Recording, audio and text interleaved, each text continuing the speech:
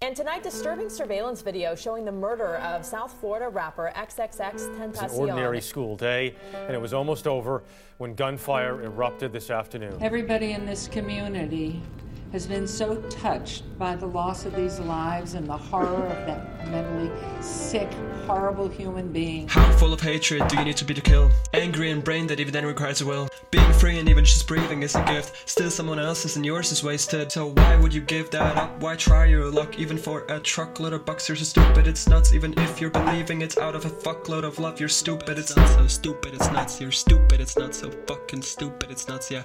We can talk that shit, yeah. After all, it's in the nature of butts, but the only thing to kill in the name of love that is not so stupid it's nuts is that holy fetus shover, penis glove, scrambled eggs between the legs, yeah, all of the above. But if you go beyond that, then I'm game to decorate the floor under your feet with your corpse over a beat. Cause you're no more than a sus and a moron. Now let me straight the fact that that's a fact. Ready, hold set, on. Go. Step 1, take out your gun. Step 2, you aim and you shoot. Step 3, try and stay free. Have fun with the run.